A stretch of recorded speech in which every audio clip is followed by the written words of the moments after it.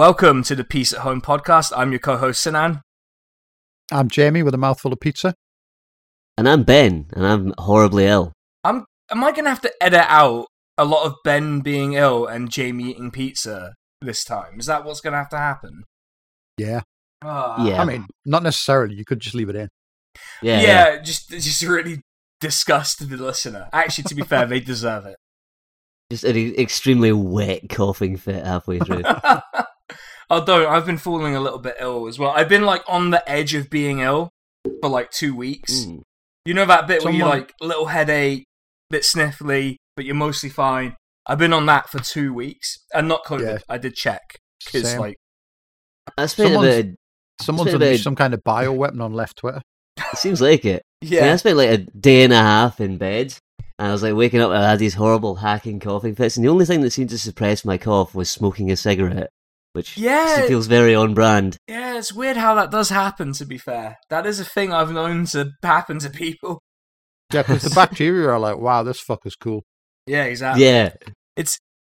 I had to take a day off work because I was just like, I'm just wiped out by whatever this is. And it's weird because I took the COVID test, not COVID, whatever. So it must just be that season again because we're all out and about working again. So it's just lurgy season, I guess. But I've got like except I don't go to the office, so it seems even more unfair on me to get it, to be honest. Fantastic. Maybe did they send you anything from the office? No, did they maybe just all cough on something and then have it delivered? No, thank God. I wouldn't accept anything from the office, to be honest. If it was being delivered, wouldn't accept it. Because it would have to come from location redacted, but I'm not going to accept anything coming from there ever. So, oh boy, didn't realize you had a job at Porton Down, but there we go. No, I'm not the Lockheed Martin person that was a famous Twitter scold.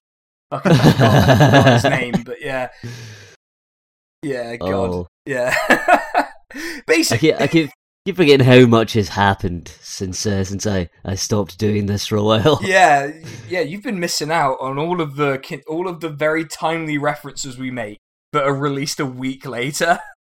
Fantastic. So basically, to explain to the listeners, the advantage for us of this is that we don't have to be topical because it's all about the past. But also, we can't stop ourselves chatting shit about what's happening that day. So yes. So you're basically getting what was the Twitter discourse, so long as it exists, I guess.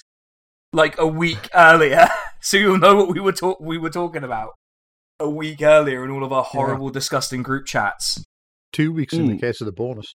Yeah, well, yeah. I wonder what's going to happen to us when Twitter finally goes down.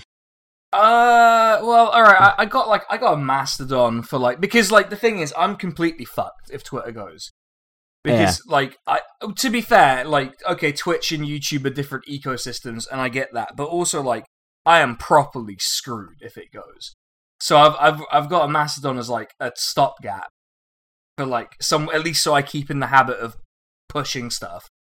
And then whatever the next thing is, we just go to that, I guess. We're all going to go on to, Moonfruit and have our own personal websites.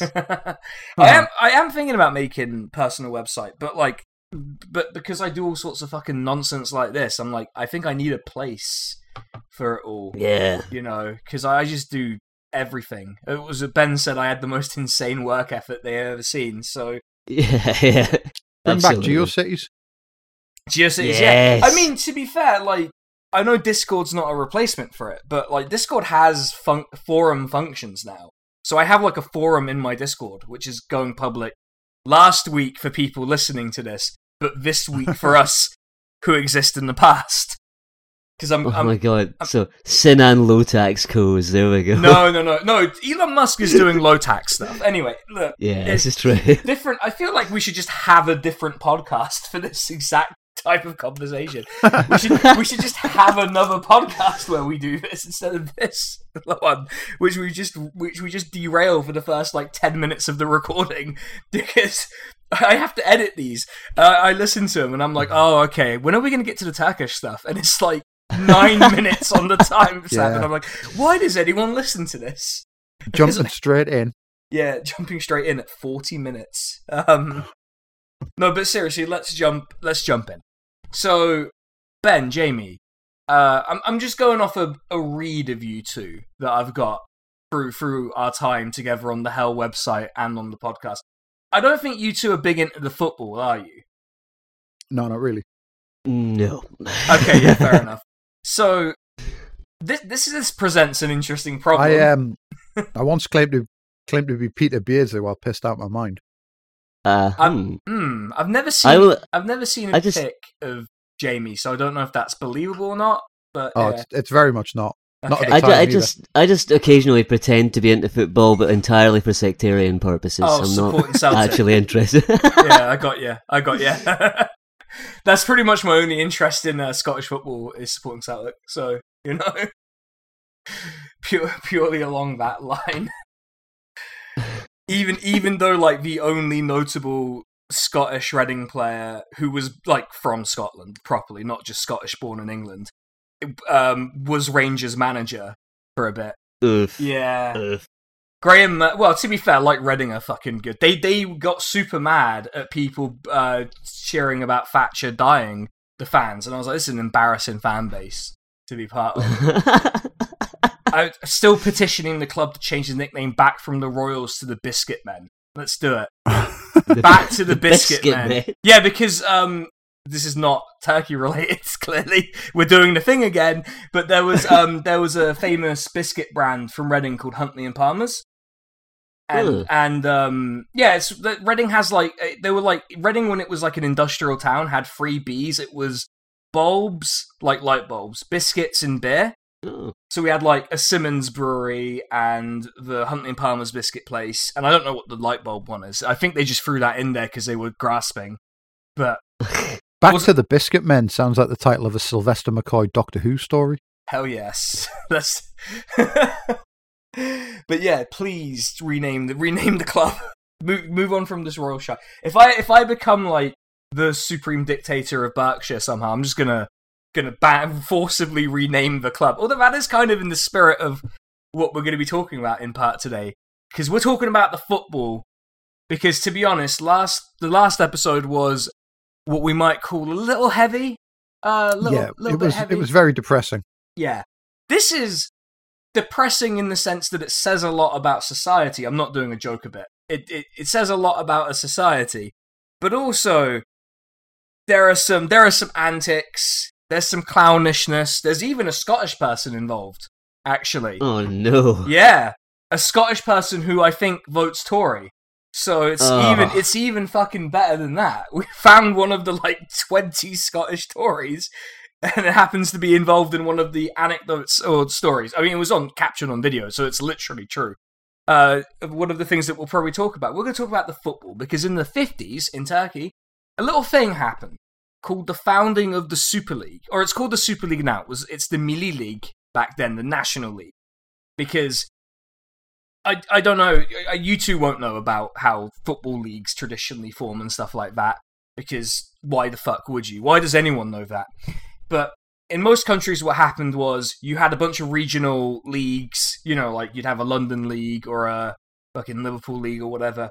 But because you couldn't, travel, there was no way to organize matches across the whole country for a while. You just had, of course, you would just have small local leagues because you'd play who you come across, basically. Yeah. And it was the same in Turkey until 1957 when they tried to do this, but 1959 is when they actually managed to make it stick. Yeah, the Super League is kind of an insane entertainment product and also means of funneling money to allies. Because of course it is. Aha. Yeah. Obviously it started out as just shouldn't we have a national league? Because sending a cup winner to play in Europe every year makes us look like fucking losers. And also the fact that we have 3 regional leagues. You'll note that Turkey has more than 3 regions. Yeah. They're quite big. Yeah, they're aren't we kind of causing problems here by just... Because the 3 regional leagues were Istanbul, Izmir, and Ankara. So you've missed out most of the country, but just by that alone. So yeah, they try and merge these leagues, and it's a pretty successful story. It's a rare case of like something happening in Turkey in the 50s actually sticking to now and being quite successful. So, you know, we have a national league. That's good. But the formation... You say that, but all those people they killed are still dead. So. Oh yeah, that is true. They didn't come back when the Super League was founded. No, it doesn't wash anything away, sadly. But yeah, there were actually previous leagues, right? There was the Turkish Football Championship and the National Division, which were national championships established in like 1923-ish, I think, in one case. It might literally have been 1923. Yeah, it was 1924. I was right. And the domestic cup was the Prime Minister's Cup. Because you couldn't have, like, you know, the King's Cup or whatever, because there's no fucking king. So you had to name it after the most important person you could find who would be bothered by it. Like, Prime Minister's Cup, sure. Why not? Why not? They may as well called it the Ismet Inonu Cup. Yeah. That's what they may as well have fucking called it. No, one of the funny sort of twists in these sort of predecessor leagues is that the team that had won the most championships, one is Fenerbahce, which is a club that people, if you've heard of football in Turkey, will know. They're one of the 3 big clubs in Turkey and Istanbul in particular. But the other team that's won the most titles in the sort of first National League was the War School, the military academy, the school where you go to learn war. Harp-Okulu. Yeah, they won 3 titles. Fenerbahce won 3. It seems like it was a much more even league than the ones that succeeded it, because the Super League has been won by... Alright, I'm going to see if I can name every team that's won the Super League in one go. Galatasaray, Fenerbahce, Beşiktaş, Trabzonspor... Okay, here's where it gets difficult. Bursaspor and Başakşehir. So 6 teams in 63 years. Which is not a great rate of sort of success, I think, for distributing titles. When you consider that one of those teams has won it 22 times. Yeah, and then the second and third have won it 19 and 16 times, respectively. Oof. Yeah. Oh, I was right. I just checked the list. I was right. I got it correct. Başakşehir are interesting, actually. Başakşehir are Erdogan's little pet project. You know, he obviously has an investment in football. Kind of like how Vladimir Putin, you know, constantly plays ice hockey. Or played ice hockey. I think he's a bit old to even play with people who are letting him win now. But he would play ice hockey and score like 800 points or whatever. I don't know how ice hockey works. I went to one ice hockey match in my life. And it was, so in Nottingham, we have 2 unis. And the unis do like a series of sports competitions against each other. Called Varsity. And I went to the ice hockey one year and I just got fucking blasted. Like, I just showed up, drank a previously unknown number of pints, to be fair, and just had a fucking blast, you know? Can anyone blame me, you know? Isn't that what ice hockey's all about, you know, turning up absolutely, like, pissed out your mind and watching a bunch of people wail on each other? That's right. I completely agree. That is what it's about, and I'm 100% pleased that I got to live in that great tradition. So I was thinking out, like, what stories do I want to tell? What stories do I want to tell about Turkish football? Because I sent you a few videos of, like, serious stuff, right? Mm. You know, the serious, you know, it's a political thing, match fixing, you know, Erdogan pretending he had a shot at being a professional footballer, all that kind of stuff. And I was like, well, I've got to tell you about Graham Souness, the Scottish person I was alluding to earlier, and what he was up to. Yeah. Yeah. Mm-hmm. Why not? So it's the Turkish Cup. It's the cup. They don't call it the Prime Minister's Cup anymore, but it's just called the Turkish Cup. It's the Turkish Cup, and it's the final. Now the thing is, in Turkey at the time, there wasn't like a national stadium that no team played in, right? Like there wasn't. You know, like you wouldn't. You know, like how we have Wembley in England, right? Like that's the national stadium. No one owns the stadium. You know, that's all fine and cool and everything else. In the Turkish Cup, you have to play 2 legs because there's no national stadium at the time because they just didn't have one. There wasn't a stadium that was of sufficient quality to justify having the cup in it.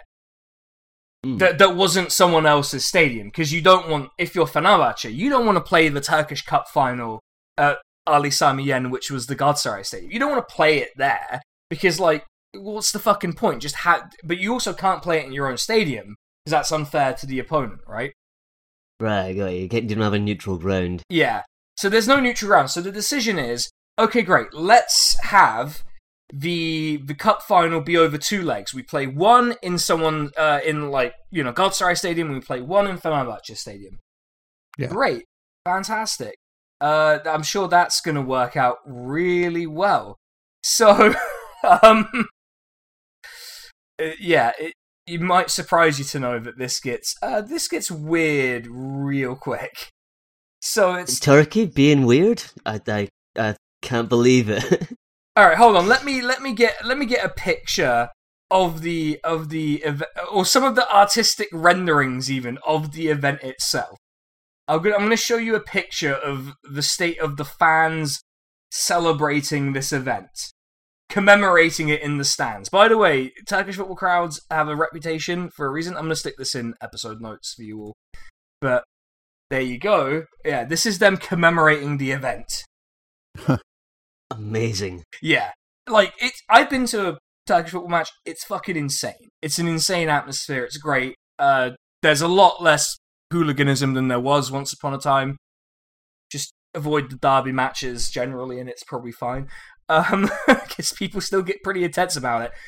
So this is kind of the first dipshit incident I want to refer to. So, Graham Souness, the Scottish Tory. I think he's a Tory. I feel like I'm being really awful to a Scottish person if he's not actually a Tory.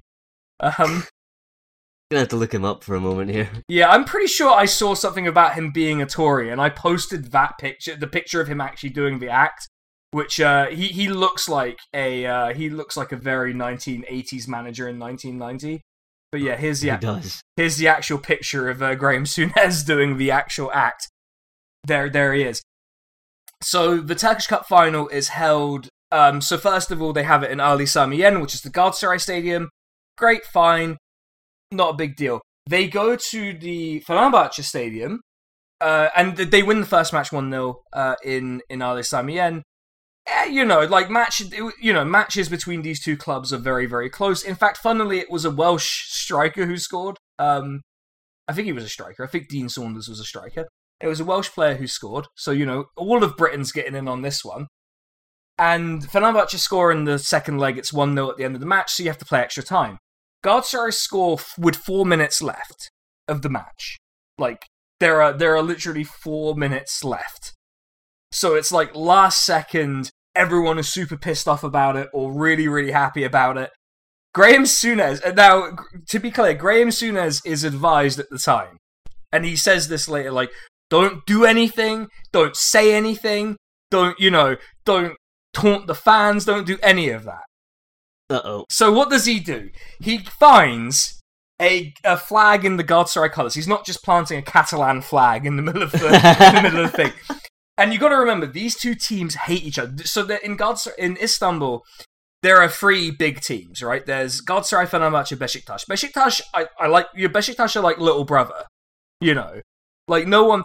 It's sort of done for the show because they're competitive, but they're very much the little brother in the dynamic. Although they are catching up to Fenerbahce's numbers, so maybe not for long. But, because the Fenerbahce-Galatasaray thing, there's a little bit of, like, different sides of Istanbul. So Galatasaray is based in Europe, Fenerbahce is based in Asia. There's a bit... Whereas Beşiktaş is also on Europe, so it's a bit muted in comparison. But these two teams hate each other. Like, basically groups of ultras would go around stabbing each other in the arse before, during, and after matches. Like, real prison style shit. Oh, absolutely. Like, and it's also, the fan groups are, linked to organised crime and all this other stuff. Of course it is. It was the 80s and 90s, and to be honest, probably a bit of the 2000s where that was going on. And Graham Souness gets this flag, runs out into the middle. I will remind you, this is Fenerbahce's stadium, their stadium, and just plants the flag in the middle, causing a little bit, what we might call some disturbance. We do a little bit of trolling. I suppose. Jesus. Yeah, it was a choice. He gets asked about it every chance he gets. You know, every chance people get, they ask him about it because it's obviously quite an iconic moment because the fans do remember it. Mm.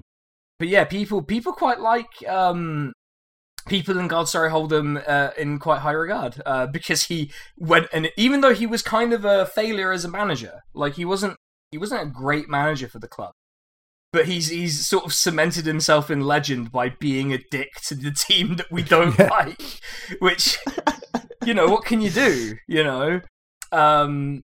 Who would have thought that a former player manager of Rangers would be stoking tensions on the pitch like that? The thing is, it's not even like a sectarian tension. He's just decided this is the moment for me to cause problems. And it's like, well, what can you say to a man who's just that ruthlessly committed to ruining massive cities, you know? Yeah, you wouldn't think a Tory and a Unionist would like cause problems with a flag. Yeah, it seems so out of character. Yeah, that's right. How did this happen? But yeah, that's kind of a mild story as well. That's a reasonably mild, story that came out of this team. It's just easing us in, so it is. Yeah, there's a lot going on. I'm trying to look at the list of God Sorry managers just to make sure I've got my history here right. Also, God Sorry were managed by a Scottish person called George Dick. Yes, who won 70% of the matches he managed. To be fair, I think he was actually their manager for the first Super League season. Actually, that's pretty funny. George Dick. Let me look up this George. He was Dick a Scots guardsman. Oh no. Oh, wow, you're just getting all the fucking staunch, aren't you? George White Dick is his full name. Here's a picture of George White Dick. Oh, you know. He does suffer from Scot face a little bit. Yeah, severe Scot face. Yeah, not quite of the John Duncan variety, but I like how it's in black and white, but you can just be absolutely sure that those cheeks and that nose are absolutely like beetroot red. Oh, absolutely. Yeah, a lot of Scottish connection, but yeah, we're getting a lot of a type of Scottish guy showing up here. Let's we got a Yugoslav at least. Okay, that's good. But where's Graham Souness? Who came after Graham Souness? Yeah, it was Fatih Terim. Yeah, Fatih Terim was like a massively successful manager. So Graham Souness is there for a season. He wins the Turkish Cup. It's not good enough. He has to go, right? Oh. Which, you know, because remember, this team's in it to win it. They win remember, this is the most successful team in the history of this competition. If you don't win the league, you are the biggest loser, basically. Damn. Yeah. It's like being Tory leader and not becoming prime minister. Oof. Yeah. I will say that there was one reasonably funny occurrence of an interim manager taking over. So basically, there was a German manager in charge of God Sorry called Karl-Heinz Feldkamp, who did a pretty good job, but I believe the team were like third or second, and not a really strong third or second, and he was sacked with like 6 games left. So they just get a random member of staff, basically, to take over, and what he does is he wins every game and wins the league. Oh, fuck. And he doesn't even... This is the thing that drives me mad. He doesn't even get the job afterwards. He doesn't even get the job full-time. He wins every... He has the best statistical record of any manager for God Sorry in history. 100%. 6 wins, 13 goals for, 3 against, and he won the Super League. Perfect. No notes. And he just retired a champ. Like, what can you say to that? Sort of footballing Cincinnatus, was it? Yeah, I guess. Because he went back to being an assistant coach, which is very funny to me. He ended up briefly managing in Azerbaijan and then back in another team in Turkey. Never quite reached the heights of those 6 games. Because he has literally never won a game since. Oh, shit. Yeah. Well, I mean, I suppose if you're gonna get it all done in one go, that was the fucking time to do it. You know, pull it out of your ass at the last second for this team. But yeah. So there are other insane stories. So I'm going to tell you about the time where a score mix-up led to a riot. Yes. Yeah. Let's fucking go then. All right. So it's the final day of the season. There are 2 teams in contention. One of them is Fenerbahce, right? Mm-hmm. Although I've just looked up riots and it came to like Fenerbahce riot and it came up with 1 million results. Oh my god! And it came up with a new start. This is actually the story. Fenerbahce fans set fire to own ground after losing title in final match. So that's the headline for you. So okay, there are 2 teams in contention. One is Fenerbahce, who are one of the traditional powerhouses in Turkey, right? They are the second. But statistically, I'm not just saying this because I'm a Galatasaray fan. It's nothing like that. They are statistically the second best team in Super League history. So they go into this heavy favourites because they are ahead on the final day. The other team that is in contention is Bursaspor. Now Bursaspor have this I think that Bursaspor's team might have been the best one the Super League ever had, but people will get very mad at me if I say that. So we're not going to say it. Although I did just say it. I'm being really Trump about it. Are we going to say it? No, we're not going to say it. Actually, let's say it. But many people are saying it. Many people are saying it. Now, to be fair, I say that because, 1, they made a really, really good management choice. And 2, a lot of the team were made up of players who, if we're being honest, a lot of the big clubs did not give a fuck about.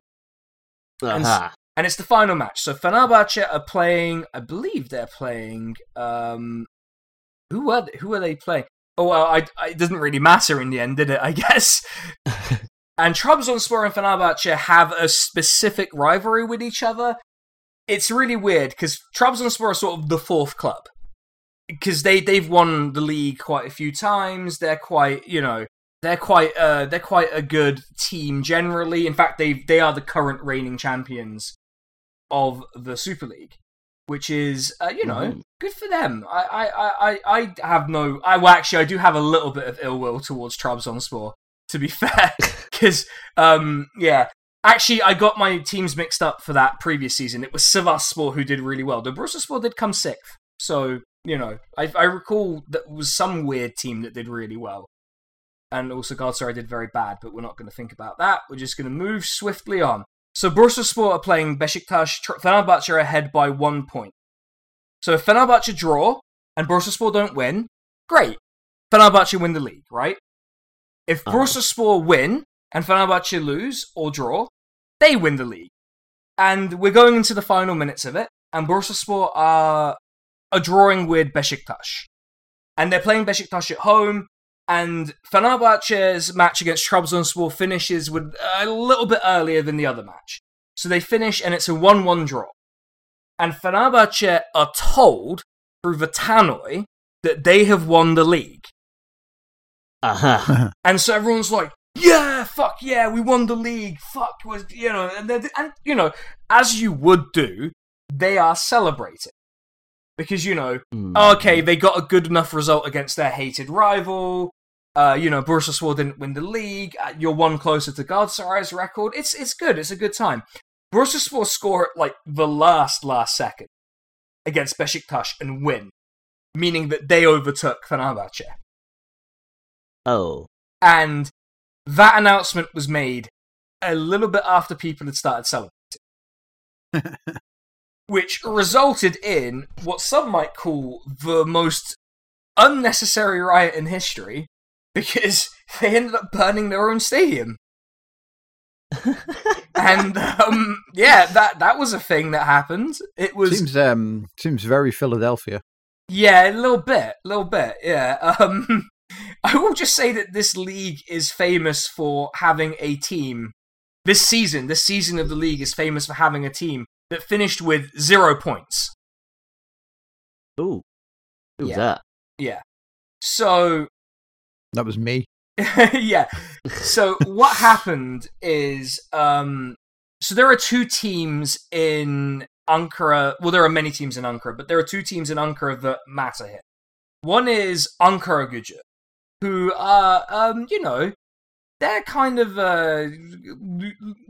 middling team at best a lot of the time. There's nothing remarkable about this club. There's another club based in Ankara called Ankaraspor, which is, go figure, right? I think you can see a pattern with the team names. Now, what happened was the Football Federation discovered that a lot of the directors and governors of Ankara and Ankaraspor were basically inappropriate for for teams that are competing against each other, right? Like their family, their friends, there's all this other stuff. They have business relationships with each other that are inappropriate. And so what they did to Ankaraspor was they basically disqualified them. They counted every single match for Ankaraspor as a 3-0 win for the opposite team. They were just like, so you have this spectacle of like Ankaraspor relegated, 0 wins, 0 draws, 34 losses, 0 goals and 102 against. Jesus Christ. And like, it's fucking brutal. And this is a thing, this is a thing that can happen in Turkey. This is by far the least scandalous scandal that's happened in relation to team ownership in Turkey, I think. Because there's a lot going on, right? This is a nice segue into some of the stuff in the videos. Yeah. Because we have a team in Turkey that is a bit different. It's a weird team, and it's called Istanbul Başakşehir. Now, Istanbul Başakşehir started out life as like Istanbul Belediyespor or something like that. Basically, the municipal team. It was a city team. And this is something that people kind of look at and think is weird, because it's like, so the city council has a football team. It's like, yes, that's normal. Like, city councils in Turkey own football teams. Even companies, like, you know, will sponsor football teams and get their names, like state-owned companies. I think Ankara are sponsored by like the state arms manufacturer or something. Amazing. Yeah, that does feel vaguely Soviet. I enjoy it. Yeah, they're sponsored by the Mechanical and Chemical Industry Corporation, which is basically the sort of the company that supplies the armed forces with general military products. Cool. Or MKE. Which is, like, it's essentially sponsored by, I think, is the relationship, you know, it's the factory team, it's the, you know, yeah, it's not, no, that's not, it's not Spartak, that's, the factory, anyway, it's, you know, it's that sort of team, and, yeah, so there's this team, Başakşehir. Now, Başakşehir are the municipal team. But there's something interesting about them as a municipal team. So, Turkish football clubs generally are fan associations. So, like, I can be a member of Galatasaray, right? I can go and be an official member of the club. Because it's not just a football club, it's a basketball club, it's a, you know, volleyball club, it's a women's volleyball club specifically. Less thought about that, the better. It's all sorts of stuff like that, right? Football, like, the reason they're like, you know, like Trabzonspor or Istanbulspor or stuff like that, right, is because they're not just football clubs. Yeah. Or it's like Galatasaray SK. It's like Sportklubü, right? Sports club. Or Beşiktaş JK, which is just kidding. No, it's a gymnasium. Gymnastic Klubü, you know. So they are literally a gymnasium, right? Like, you go there with your Pokemon and there's a leader and you have to battle him and you get a badge. That's what Beşiktaş is. That's what come to Beşiktaş means. It's actually a challenge for a Pokemon battle. Anyway. Come you want an ass kicking, yeah? Yeah, come to Beşiktaş if you want an ass kicking specifically for your Pikachu. Fantastic. Ash Ketchum, come to Beşiktaş. The revolution's happening. Oh, what am I doing? Anyway, so they're all fan-based associations, but Başakşehir is actually a privately owned football club. Like, there's no law that says, it's not like Germany where there's a law that stipulates a certain percentage of the club has to be owned by this or that, or anything like that. It's very much like a European football club in that way. Like an English football club almost. Like, because European, like Spain and Italy and places like that do have this, and Germany have this fan association. There are like some things where they have to pretend, but like more or less it's just a privately owned club. And they are owned by an ally of Recep Tayyip Erdogan. Of course. And Erdogan claims to have founded the club because it's an Istanbul municipal club. He was the mayor of Istanbul. Yeah. So he claims to have founded the club. Now, that's all fine, whatever. Like, I don't, like, my general position on football club ownership is that they shouldn't be owned as financial assets, or as, weird political assets either, I guess. I feel like that's not ideal either, but I can't... What are you, some kind of communist? Yes, but also... Carry on. But yes, that's the easy way to disarm that. Just be like, yeah, so what if I am? Like when a member of my family got told in 2017 on the doorstep that Jeremy Corbyn was a terrorist sympathiser, and he said, yeah, so am I. Yes! We'll not be naming that member of the family, but... Incredible scenes. Just this poor young Tory lass just, like, dropped all her leaflets on the doorstep because she was stunned.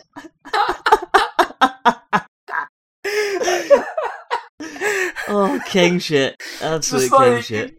Apparently the delivery was deadpan. It was incredible. I wish I was there for it. I was away.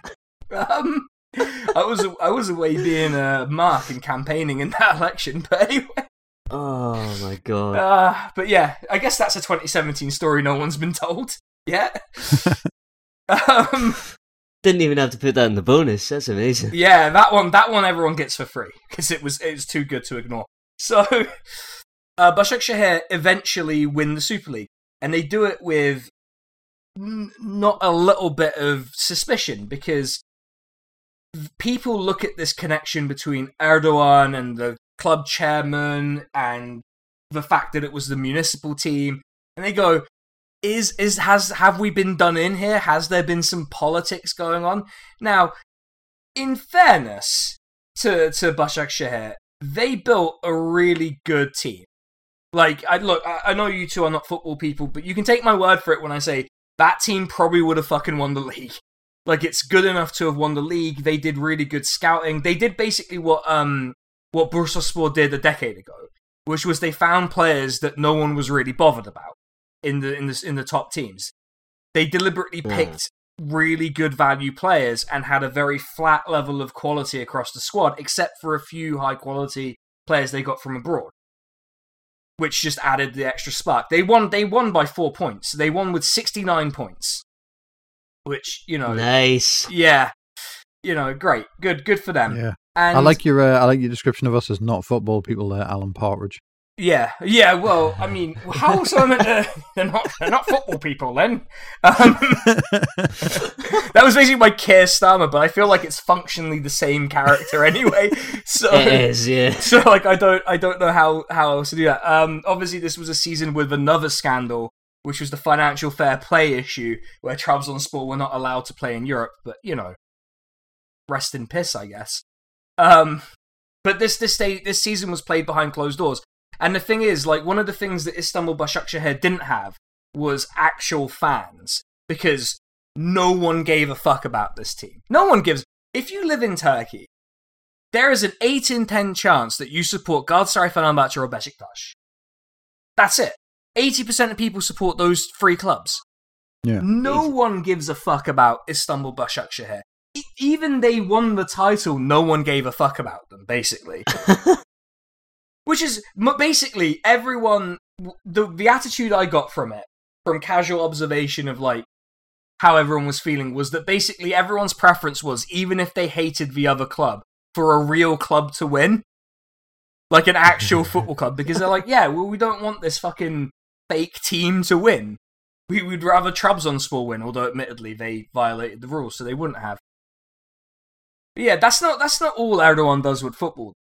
Like, it's not all of his involvement. So, do you two know about Erdogan's football career at all?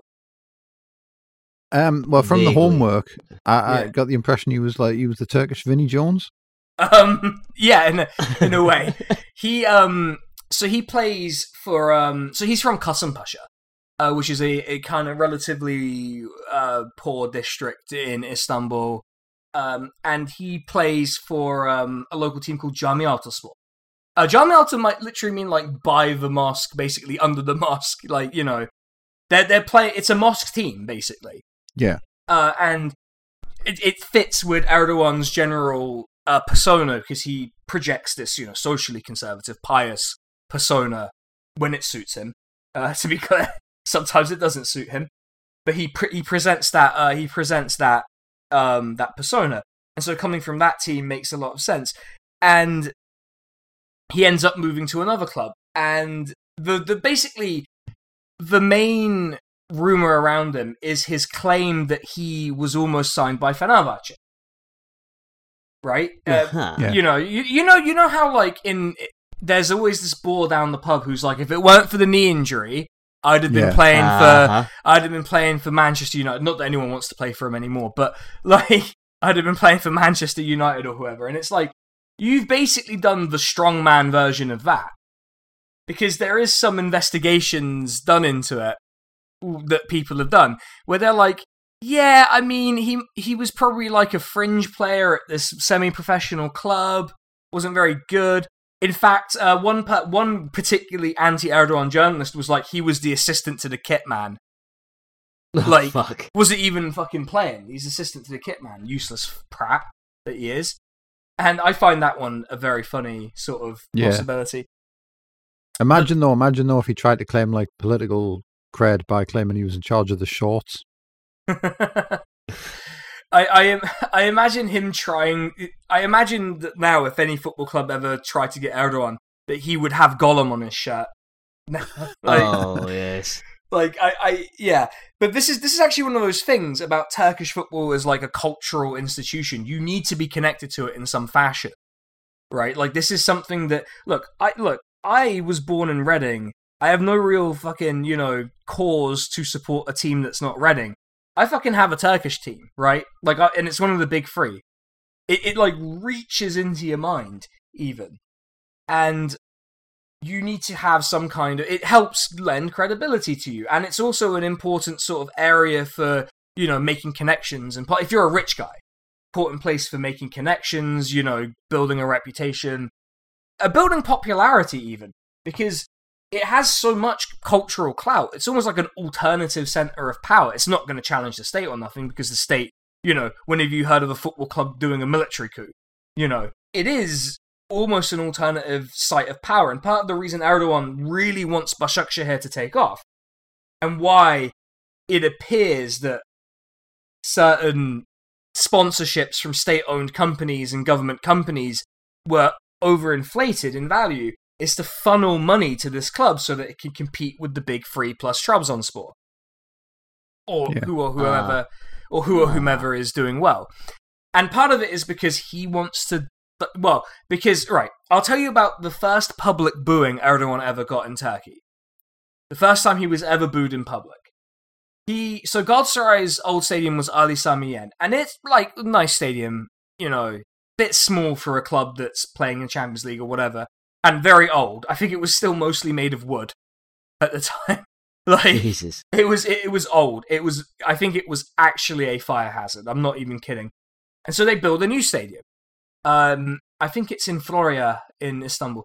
But Erdogan comes to open the stadium because the stadiums, and by the way, this is part of a program in Turkey of construction, because Turkey underwent a massive construction boom in the 2000s. And part of it was fueled by government investment in projects, Fuck. Yeah. Sorry, just imagine a government building things. Yeah, it's unbelievable. But part of it was government investment in projects. Now, a lot of this is road building, which, okay, I'm not a personal vehicle person, but some places in Turkey genuinely needed fucking roads. They were still, they were in a fucking state. Did they ever build a tunnel to Northern Ireland? No, they never quite got around to doing that. But I'll tell you what they did do. They built, at least as far as I'm aware, they were quite new. They built tunnels through some of the mountains, sort of hills and mountains, on your way out of Istanbul, so that you didn't have to take a ferry to get out of there. Because otherwise you would have to drive up some pretty dodgy roads to sort of get to anywhere east of Istanbul. So I think, and also there's like highway construction, airports. Again, not a fan of domestic flights, but also Turkey is huge. So I'm not sure how people are going to get around that. The airports, nice municipal buildings, apartments, earthquake-proof apartments, things of this nature. But one of the things they like to do is build stadiums, because stadiums are, one, a nice way to hand a contract to someone, who or whomever. I'm not being specific about it. And it's a way of showing that this particular club or institution or president of a club, because remember, presidents of football clubs in Turkey are elected by the membership, which makes Galatasaray more democratic than the Labour Party. Fantastic. And basically every Turkish football club, by the way, except Başakşehir, I think, and maybe Osmanlıspor. I think Osmanlıspor are also an Erdogan adjacent project, but they're also based in Ankara, so no one gives a fuck about them.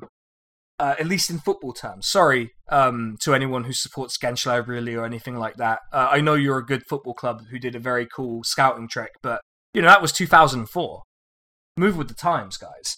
Anyway, so he comes to... So Galatasaray is probably the first major club to get one of these stadiums. And it's a, elegant, modern stadium, one of the highest quality stadiums in Europe. And Erdogan comes to open it because he's the prime minister at the time. And it's his government that's funded the project. So he gets to come and open it. Immediately he gets booed by the crowd. And it genuinely almost comes out of nowhere for him. Because you've got to remember, up until this point, and I realise what we've done is we've taken something from the 1950s and used it as an excuse to talk about now. Which I suppose might be a bit more of a... Well, we'll see how it goes, basically. But basically, this is mostly a break episode, to be honest. But what it looked like was it just caught him completely offside. To if you excuse the use of the offside rule there, I guess. But explain in football terms. Yeah, explain in football terms. They literally caught him offside. You'll have to spell out to us what that rule means, because we're not football people. Oh no, I'm not doing that. I'm not doing. There's a scene in every 2000s British sitcom of either the main character or their son explaining to a woman the offside rule with a salt shaker. And I'm just not going to fucking do that. I'm not doing it. Like, it's amazing, outrageously irritating to even think about. So, you got to remember, like, for all of the autocracy and erosion of democratic norms and so on, Erdogan at this point is really popular. Like, I don't think there was much in the way of leaning, putting a thumb on the scale on ballots or polls or anything like that. Like, this is a government that has done reasonably well, even in the aftermath of the 2008 crash. It's doing reasonably well. Now, admittedly, that's where some cracks probably begin to show that leads to that big rupture in 2013, which we will get to one day. Presumably in 2027 or something. We'll get to that. But he is legitimately popular, and he's not faced any public displays of displeasure with his government until he comes to Galatasaray. And because the fans feel emboldened because they are feel part of a cultural institution with a lot of clout. And Erdogan basically can't easily reach into these institutions and diminish their power or co-opt them, because they are, in essence, too big to fail and too big to fuck with. It's kind of like if like Liverpool, effectively started the sort of the countdown on Rishi Sunak being kicked out of office. Yeah. It felt, because once people start booing you in public, other people are going to boo you in public. Like, people are going to the seal on it. Yeah, and actually, one of the funny things is, so the live broadcast, as soon as they realized they were booing him, they cut out the crowd sound from the live broadcast, and in subsequent broadcasts, they didn't play any of the booing, but everyone knew it happened. Like, everyone knew that he got booed, and like George Osborne getting booed at the Olympics. Like, at least he sat there and took it at the very least. Sorry, it was the Paralympics he got booed at. At least he sat there and took it. Like, Erdogan didn't even let the news fucking replay the booing noise because he's such a fucking baby. To be fair, I think in George Osborne's case, he actually just sort of revelled in it after a few seconds. Oh, absolutely. He looked like he was fucking high at that, by the way. Can I just say? Well, when did he not look like he was fucking high? Yeah, that's true, but like, to be fair, I can't stand this fucking stupid face, so... No. I don't tend to pay close attention to when he looks high and when he doesn't. But these are cultural institutions that are big and relevant, because I was talking about the event in 2013. One of the things that happened at Gezi Park in 2013 was that all of the fan groups basically set aside, their what we might call sectarian difference, and basically all just beat the shit out of the police together. Yes. Yeah, there was actually one very funny and famous moment where Besiktas fans, they got their, they stole I think it was like a digger or something like that, and they used it to like attack an armored vehicle that the police had deployed. I was wondering if I could find a YouTube video of it. It's one of these incredible. I know the joking nickname they gave it, because yeah, it was incredible. It was just one of these things where it's like it's absolutely insane. Hold on. So their fan group is called Çarşı, which is also what my family called the black and white cat that hangs out at the house, because that's the color of the club. But yeah, here's a video of it for you all. But yeah, it's so this is of the protests, but basically you're seeing the fans who have commandeered this digger and are driving it through the streets, which is just incredible to me. And it was an excavator, according to the subtitles. And yeah, the armored vehicles are called Poma in Turkish. That's incredible. But yeah, you can see the fans on there, and they're having a great time. And it's an iconic moment, certainly. It's certainly an iconic moment. But yeah, you get the idea of what the situation was. We'll definitely talk about the events of 2013 onwards in Turkey, in 2027, like I said.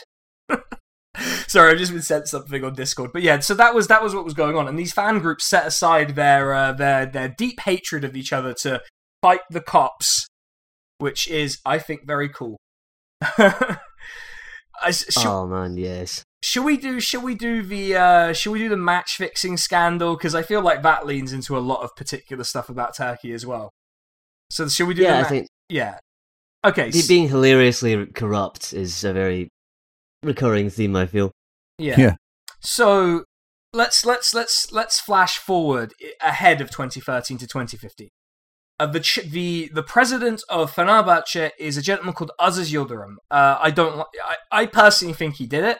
And this is not like sour grapes or anything, for anyone gets at me about that.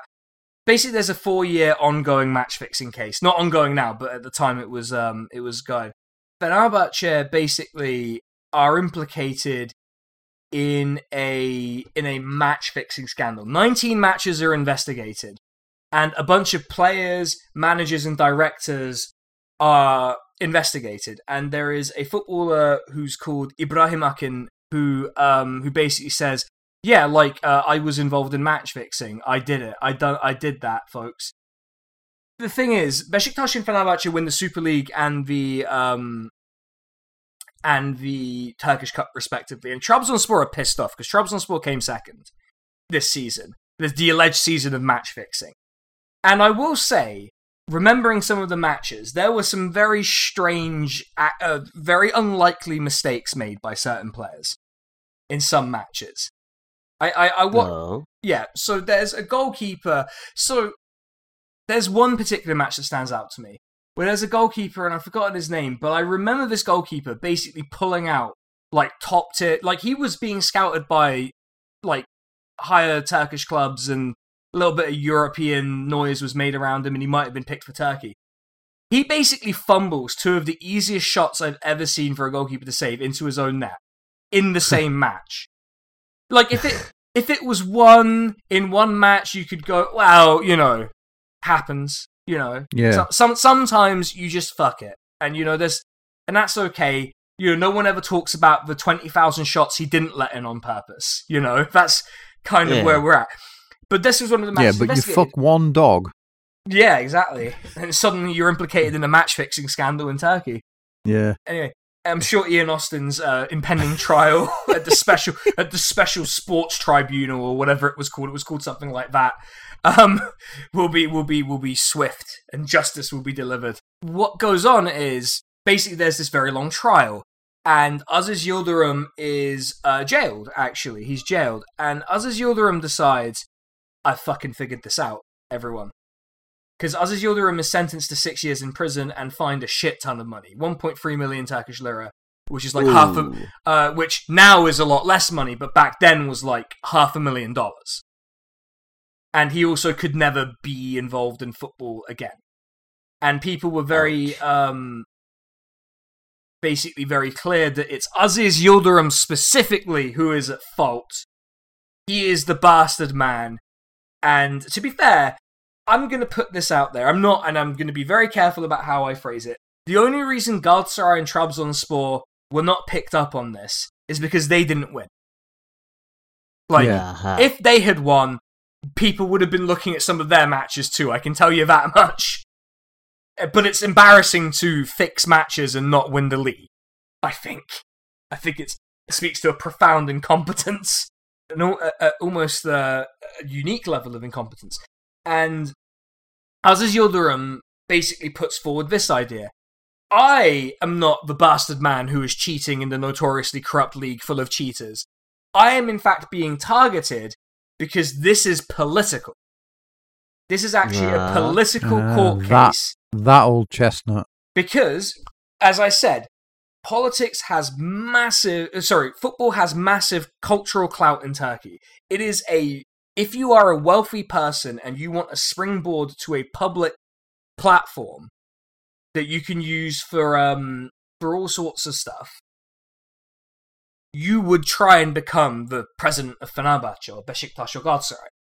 Because you, and by the way, this is relevant to some other issues in Turkish football, but we probably won't cover it. You are not personally liable for the club's debts or anything like that. And believe me, there's a lot of debt in Turkish football. Basically, if the government doesn't intervene every 2 years, all but 4 clubs would cease to exist. So they are not functional entities in any sense. But you would pick one of those clubs and you would try and win as quickly as possible in your term. Win 4 leagues in a row, whatever. Win as many league titles as you like. And then you're Mr. Popular and then you just retire a champ, right? You would never carry on after winning. You would retire a champ and you've got massive, you are now associated with this club, either any of the big 3 that has this massive cultural clout. Cultural clout. Let's try and say that properly. And even Erdogan comments on this case. This is a big deal. It's hard to emphasize how much a match-fixing scandal in the Super League is a big deal, especially one that implicates 2 of the biggest clubs in the league. And Erdogan even comes out and is like, well, he says it's political. It does look like a very suspicious and calculated trial has taken place. Which, yeah, I mean, isn't that interesting? And actually, this is probably the part where something political did happen, which is that a year after Aziz Yildirim is sent to prison, every single defendant is acquitted.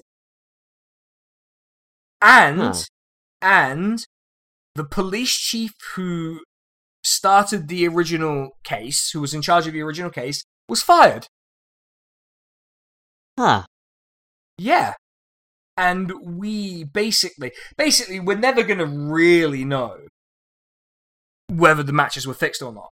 But I am going to say they were definitely fixed. Everyone was fixing 100%. Everything. Oh no, there's no question in my mind that shit was fixed.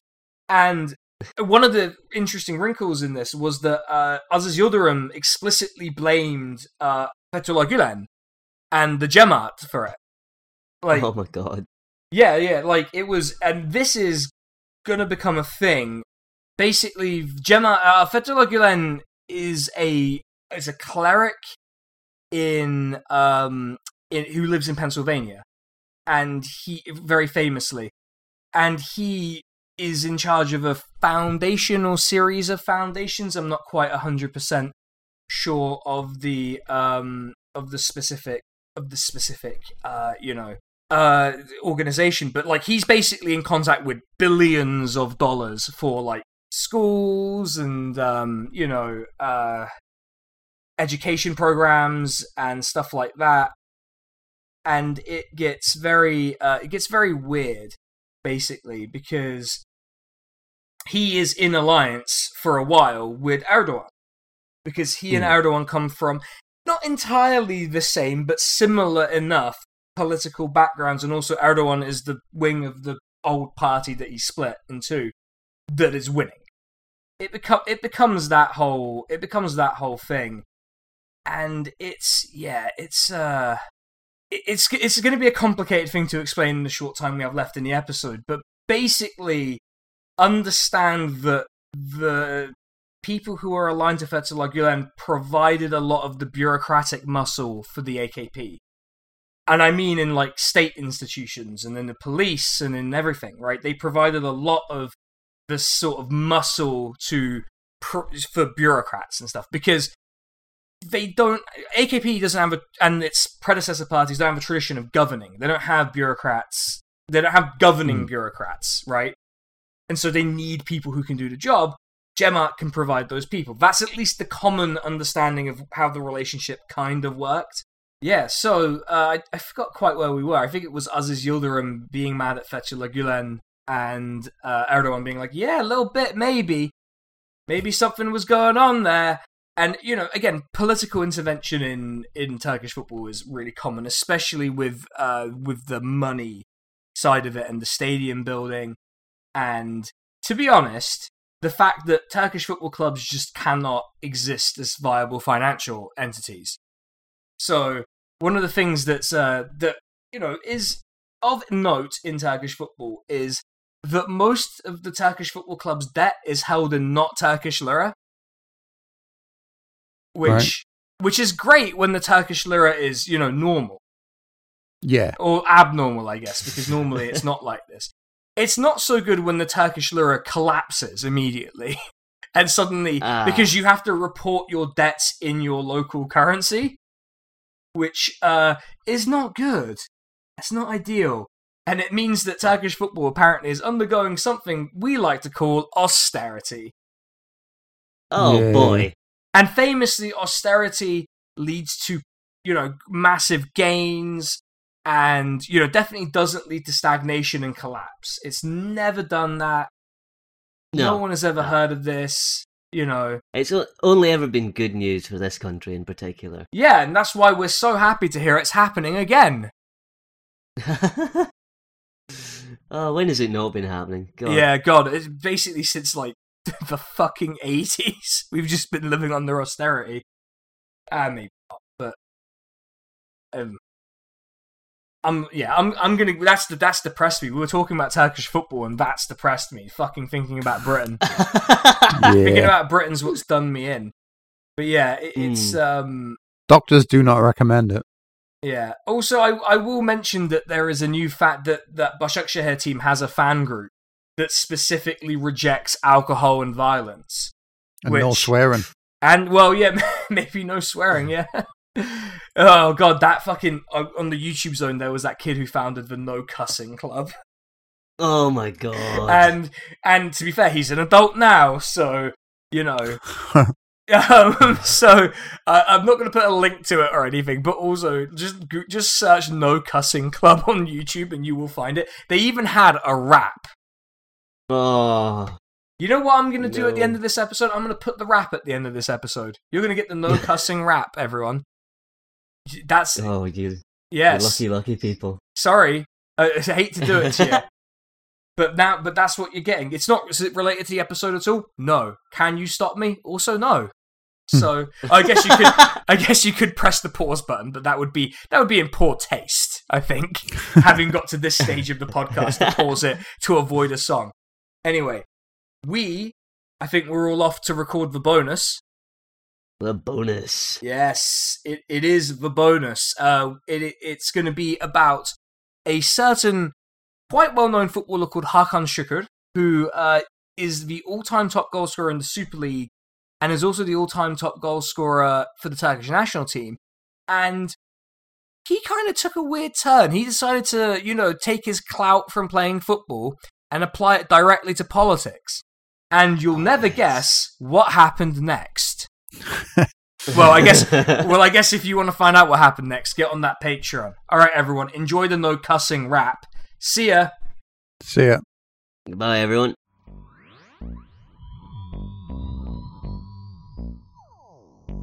I was sitting in the schoolyard, hanging with my crowd, with some kids came walking by, talking really foul. Every other word was burning in my ears, so I took a new stand, and I challenged all my peers. If you